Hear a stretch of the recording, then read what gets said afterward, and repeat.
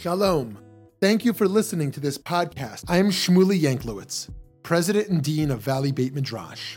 Here at VBM, we strive to bring you only the highest quality of Jewish learning, bringing pluralistic and innovative Jewish programming to the Jewish community that craves substance and insight is our passion. But we cannot do it alone. To support our endeavors, please consider donating a tax-deductible contribution to our organization. By doing so, you will be supporting meaningful Jewish educational content, funding the next generation of leaders, as well as furthering Jewish wisdom to people all over the country and all over the world. Please visit www.valleybeitmidrash.org. Thank you so much and enjoy the program. Shalom Chevra, we're here today with Professor Yair Loberbaum, who is a member of the law faculty at Bar-Ilan University, where he lectures on philosophy of law, Jewish law, and Jewish thought. Professor Loberbaum was a member of the Hartman Institute for many years and has guest lectured at many universities, currently at Columbia University. He's the author of the book In God's Image, Myth, Theology, and Law in Classical Judaism, which was published in English in 2015. Professor, thanks for taking time to talk. You're welcome.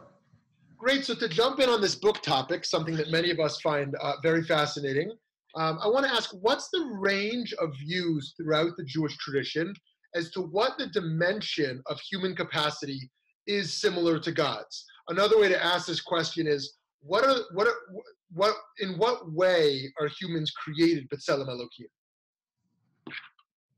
So, this idea of man created in image of God, in Hebrew, Briat Adam B'Tselem Elohim, has a very, very long history and a very long history of interpretation. Of course, it starts at the very first chapter of the Bible, of the Tanakh. It's known as the Hebrew Bible. And then from then on, it is interpreted on and on and on within the Jewish tradition till today.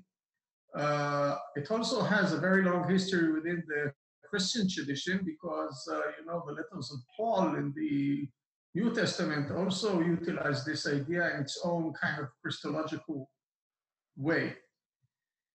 Now, it also has a very ancient history, and I'll say something about this later, about the ancient background of the biblical verse. But just to say, a few words about the meaning of this idea, some interpretations giving to it as having to do, the Tselem has to do with the human intellect, some has to do with the human ability to differentiate between good and bad. Some speak about the creativity, some speak about the conscience, some speak about all of these things together.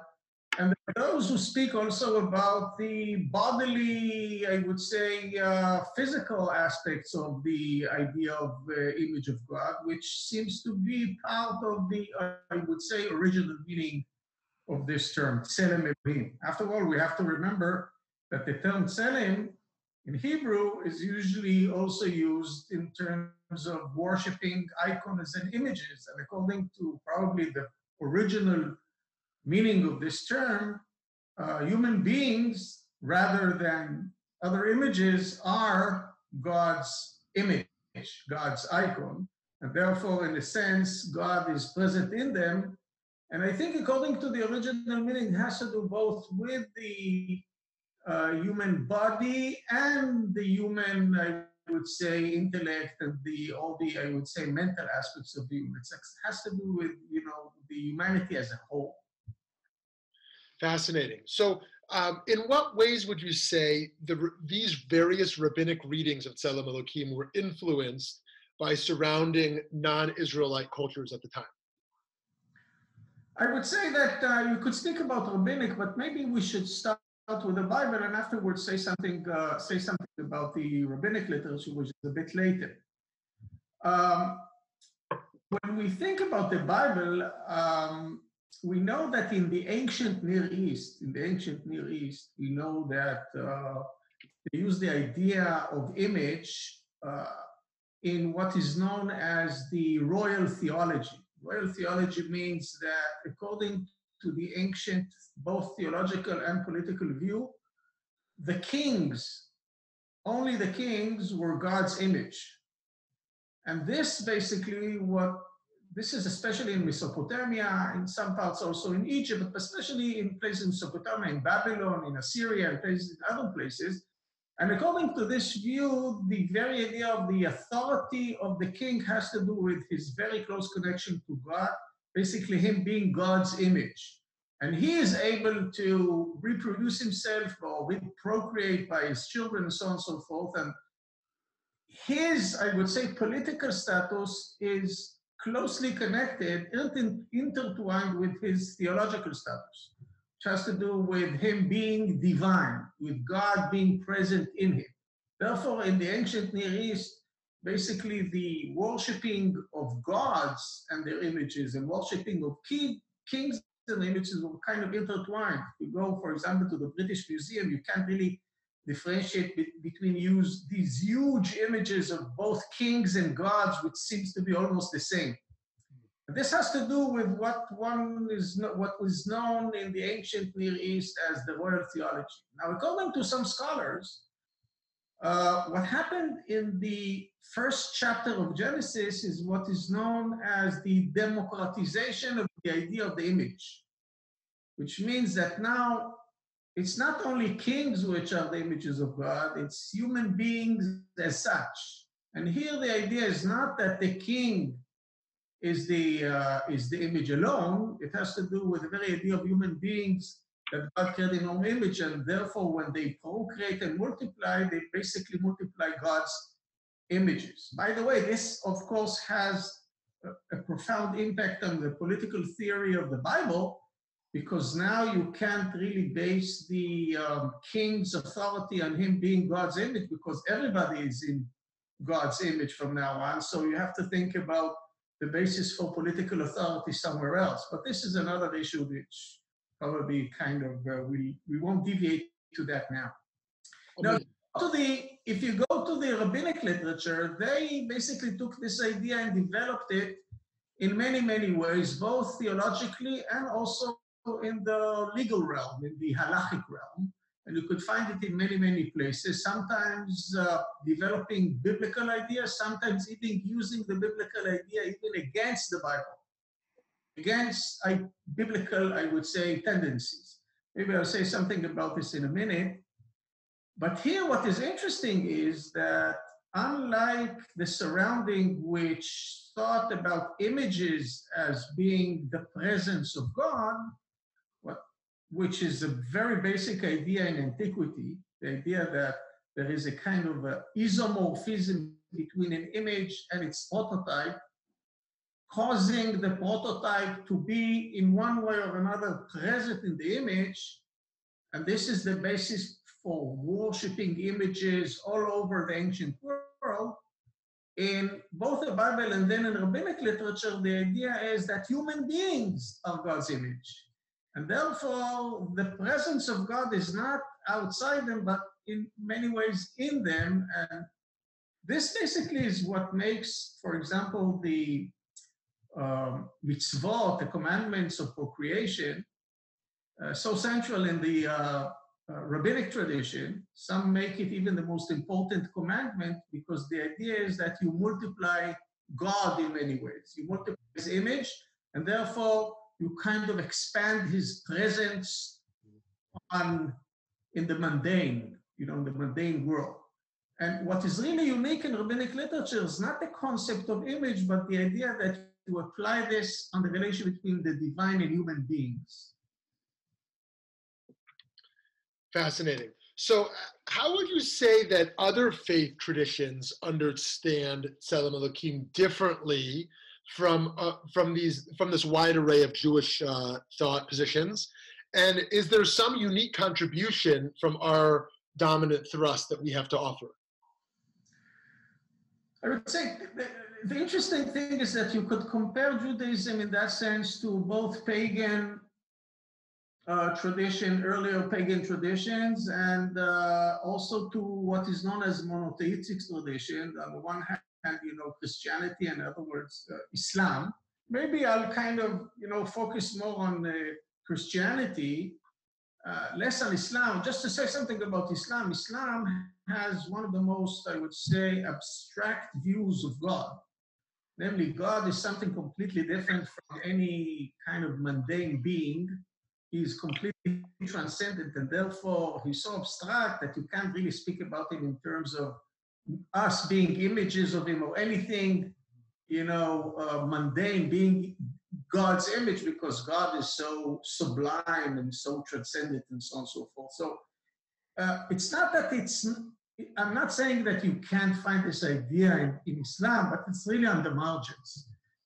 When one finds this idea very central is in Christianity. And here it has to do with the, I would say, idea of Christ as being, I would say, the Savior, and at the same time, the image of God, in which each and every believer in the, I would say, the Christian faith becomes a kind of a limb of Christ, becoming part of the image which Christ himself kind of embodies in terms of, and this is something that you could find in the letters of Paul, and then it is developed by many, I would say, theologians within the Christian traditions. Wait, I'm sorry to interrupt. So is part of what you're saying there that belief in Christ is required to be a part of the image of God? The belief in Christ, one aspect, main aspect that one could find already in the letters of Paul, which are part of the New Testament, and later on it was interpreted and reinterpreted by the Christian church fathers and later by theologians, the idea that Christ, he embodies the image. And of course, this is taken out of the Jewish tradition, because the Christian tradition was basically birthed from, came out of the Jewish tradition. And the whole idea of human beings being God's image was taken from the Jewish tradition, but then applied specifically on Christ, and all the believers becomes part of the divine image through the belief in Christ, which is something that one can't find in the Jewish tradition. But it's a kind of, I would say, version of what one finds both in the Bible and then in rabbinic literature. Fascinating. Very essential within the Christian tradition, very central. So is it stated in the negative as well, to the extent that one who is not a believer is essentially not holding the infinite dignity of one created in that image?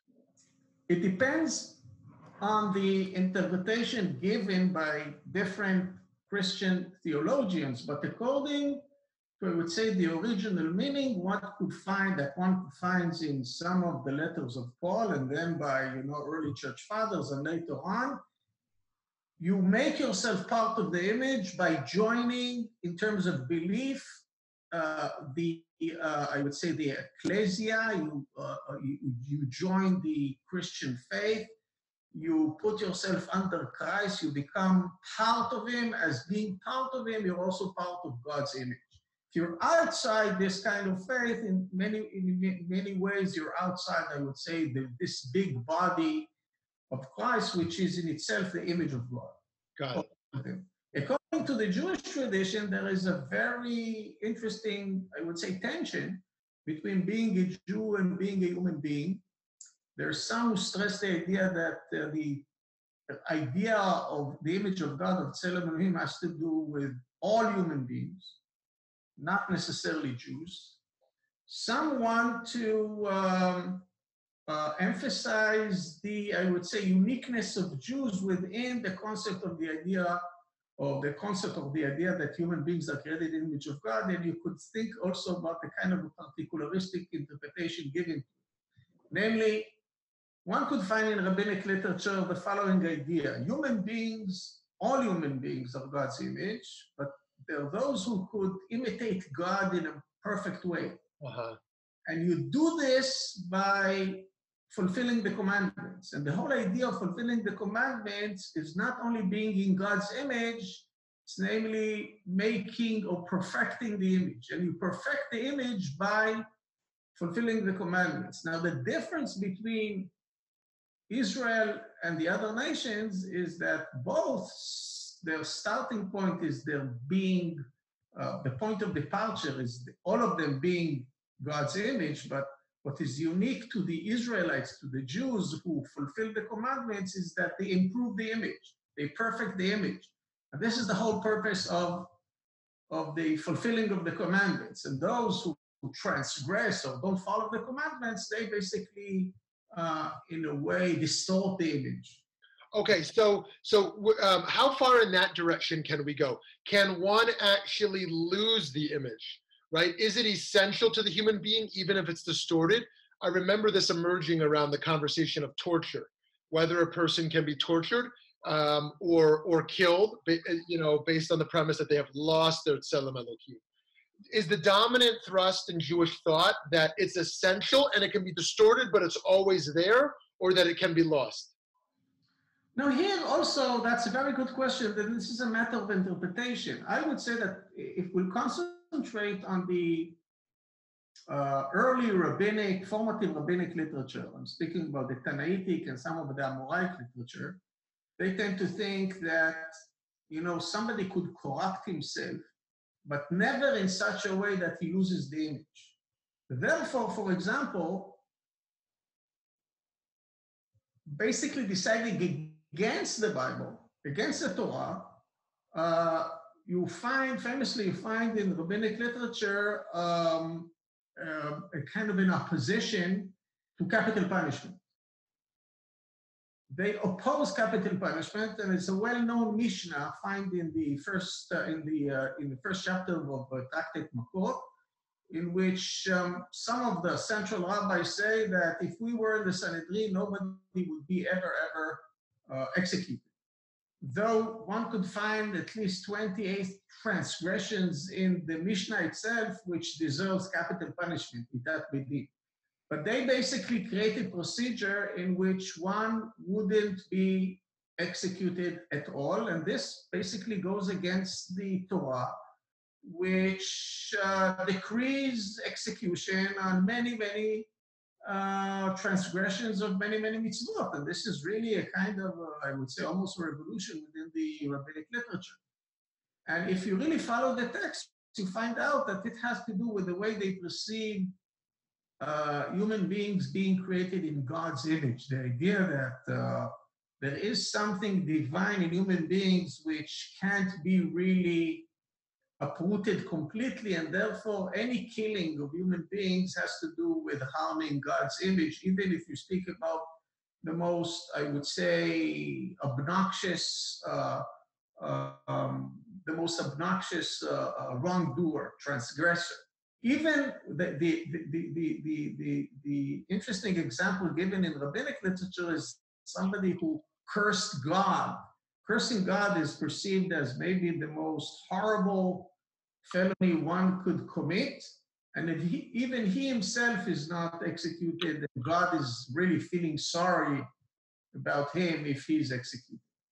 So this is something really paradoxical, and this basically works against, I would say, the Bible, which in a famous verse in Genesis 9, verse 7, explains why people should be executed because of murder, because the murder is harming God's image, and therefore you can't but execute somebody. And comes Rabbi Akiva says, if that's the case, you can't even execute the murder. Mm-hmm. So that's kind of a paradox within the idea of the image of God vis-a-vis capital punishment and punishing in general. Yeah, fascinating. Okay, in the interest of time, our last two questions. Firstly, so if we are created in God's image, how much do our human actions have the potential to influence God according to the rabbis? Meaning, you already said quantitatively, the idea of peru urvu, the idea of fertility, increasing God's presence. But on a qualitative level, is there the potential to influence what God is based upon human thought and action? Look, one could find in rabbinic literature the idea that because there's kind of a causal connection between the prototype and the image, and something that happens to the image could influence the prototype, one could find some clues within rabbinic literature that whatever you do has a kind of an impact on the divine. Now, if one could find such a thing in early rabbinic literature, it becomes really developed. And later in Kabbalah, one could say that in the Middle Ages, starting, let's say, late 12th century and then 13th, 14th century, kind of culminating in the Zohar and later on in the Lurianic literature and Kabbalah, one could find a very strong idea of, or I would say the basis of, I would say their perception both of God and humanity and the connection between them has to do with the idea of human beings being God's image, and the whole idea of the divine realm, which is made out of sphirot. They are organized in a kind of a human shape, and this human shape is isomorphic to the human body, and whatever you do has an impact on God, and basically the whole purpose of the mitzvot has to do with perfecting God and so on and so forth. But this has to do both with your intentions and your deeds and the combination between them, and this makes maybe something very central in Kabbalah. One could find the roots of this in early rabbinic literature, and some would say even in the Bible, but it goes a really very long way within Kabbalah, becoming really very, very sophisticated and very, very elaborated within Kabbalah. And this is with us still today among many, many traditional Jews. Okay, fascinating. So last question, how have some used this theological position within the halachic discourse? I mean, you already talked about capital punishment, but are there other ways we see, other examples of how Tselem Elokim has been codified in Jewish law? So if we go back to rabbinic literature, early rabbinic literature, Mishnah, Midrashei Halacha, and then the Sugiyot of the Talmud, there are many, and one main issue in my book has to do with connecting the theology to halacha and how the theology is really embedded and designs many particular halachot. One very important and fascinating example is the way the rabbis design, I would say, the forms of execution, which means to be kind of an academic, I would say, play in the Beit Midrash, because first, they didn't have any authority to execute. Secondly, after developing all these forms of execution, they decided that finally they won't never execute because they kind of almost abolished capital punishment. But for the sake of halacha, at least in a kind of a theoretical academic way, they designed all these ways of execution, very famous four ways of execution, in such a way that wouldn't harm the human body. They would keep the body thinking about executing, keeping the body intact. They were very innovative in the way they designed these four ways of execution. So one could ask himself, how could you burn somebody without really burning the body? So they thought about burning only the inside, keeping the outside intact, as if the image has to remain perfect. Or they, for example, invented a whole new way of execution, which is not mentioned in the Torah and in any other sources. For example, strangulation. Strangulation has to do with keeping, kind of strangling through the throat, and then even avoiding any kind of, I would say, scratch on the throat. Just do this while keeping the body intact and so on.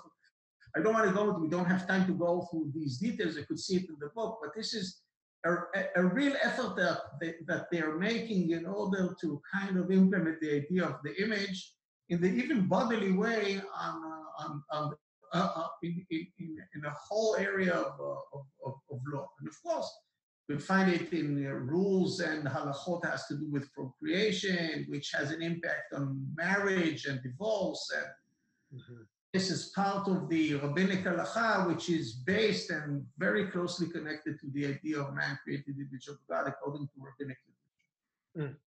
Fascinating. Okay, thank you so much, friends. Be sure to check out Professor Loberbaum's books and articles. Professor, thanks so much for your time. You're welcome. Thank you very much. Thank you so much.